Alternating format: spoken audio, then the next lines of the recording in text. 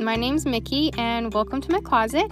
I am literally sitting in my closet creating this podcast because I love chatting and I hate blogging about all the things in life. From Bible studies to babies, social media, dogs, marriage, business, the list could seriously keep going. This is a place where I can brain dump all of those things into episodes that I hope inspire you to take your ordinary life, just like mine, and do something extraordinary with it. So let's get started.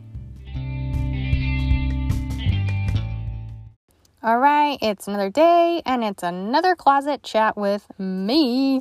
So today we're going to talk about how to be authentic on social media in 2020. There are so many different platforms on social media and they're always changing the way they look, the way they feel. So how do we be authentically ourselves when it comes to your business and personal page? So that's what we're going to talk about today. Yay! All right, so this is honestly probably one of the reasons why I combine my personal business or my personal page and my business page on Facebook and on Instagram. I didn't feel like I was being me 100%. I feel like I had these two different lives going on in my business world and in my personal world. In the business and personal, it was hard to figure out what to share and what not to share. So bam, boom, I just combined them. Called it a day, and it's probably the best decision that I ever did. But that is totally for another podcast, for another day. Anyways, I want to talk about being authentic without being perfect. Because I feel like it's very easy to hop on any kind of platform, honestly, and see the perfect family, the perfect business page, or the perfect branding. So many things we can compare to. So where does that balance of being authentically you play in? Have you ever thought, like, maybe these things have popped into your head when you're about to take a picture? Like, I can't post this because the counter is a mess, so you got to push some things aside. That's totally me. Or you can't post this because my hair roots are legit showing, like all the grays, all the whites. Me again. Praise the Lord. I go tomorrow and I get my hair done. Woo woo. I'm all sure you've had very similar questions before posting moments like that. So what do? Do you post it or do you skip it? So we're going to kind of dive in a little bit more into that. So I am a Christ follower. If you didn't know, that's someone who loves Jesus, and I believe I am here on this earth to share the good news of Jesus with others. So when it comes to social media, there was this verse that I've kind of attached to it, attached to my business, and attached to my life. You will find it in Romans 12, 1 through 2-ish, because it's in the Message. They kind of clump all of it. The Message is a version of the Bible. It reads really easy, and sometimes I love to bust that out because I need something to just be simple and that I can read real quick. So I love the beginning of how the Message puts this verse. So Romans 12, 1 through 2-ish. It says, take your everyday, ordinary life, your sleeping, eating, going to work, and walking around life, and place it before God as an offering. Embracing what God does for you is the best thing you can do for Him. Don't become so well adjusted to the culture that you fit into it without even thinking. Instead, fix your attention on God. You will be changed from the inside out. So that verse, I'm pretty sure I take pictures of all those things I listed. About me going to sleep maybe with a sleep mask, pictures of my food. Why do we do that? Like, really? Why do we take pictures of our food and share it? It's kind of funny. Or even our coffee. You know? Why? But anyways, so I take pictures of my food and coffee.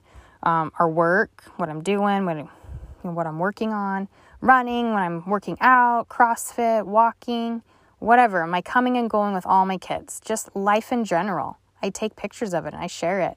What if we took all those things we do and every day and point them back to Jesus? I feel like a lot of the time our culture hands these pretty well put, pull up your pants and do anything you want to kind of posts, but it all points who? Who does it point back to? It always points back to yourself, to you. I know when everything falls back on me, things don't go super well. I become more selfish, frustrated at the world when things aren't going my way. I get irritated and the list can just go on. But when I take my ordinary life and I point it to someone extraordinary, we're talking about Jesus, a change happens in me and in the others around me. The people I work with, the people that I live in my home with, They see authenticity. And guys, I honestly, truly believe that this is exactly what our culture needs right now. It needs authenticity. All right, so now we're going to talk about a little bit of the authenticity in your business. If you use social media platforms to gain more clients, hear me out. They want to see you show up in the together moments and in the not so together moments, in the workday and outside of your work.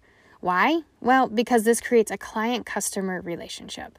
It creates engagements. We want engagements.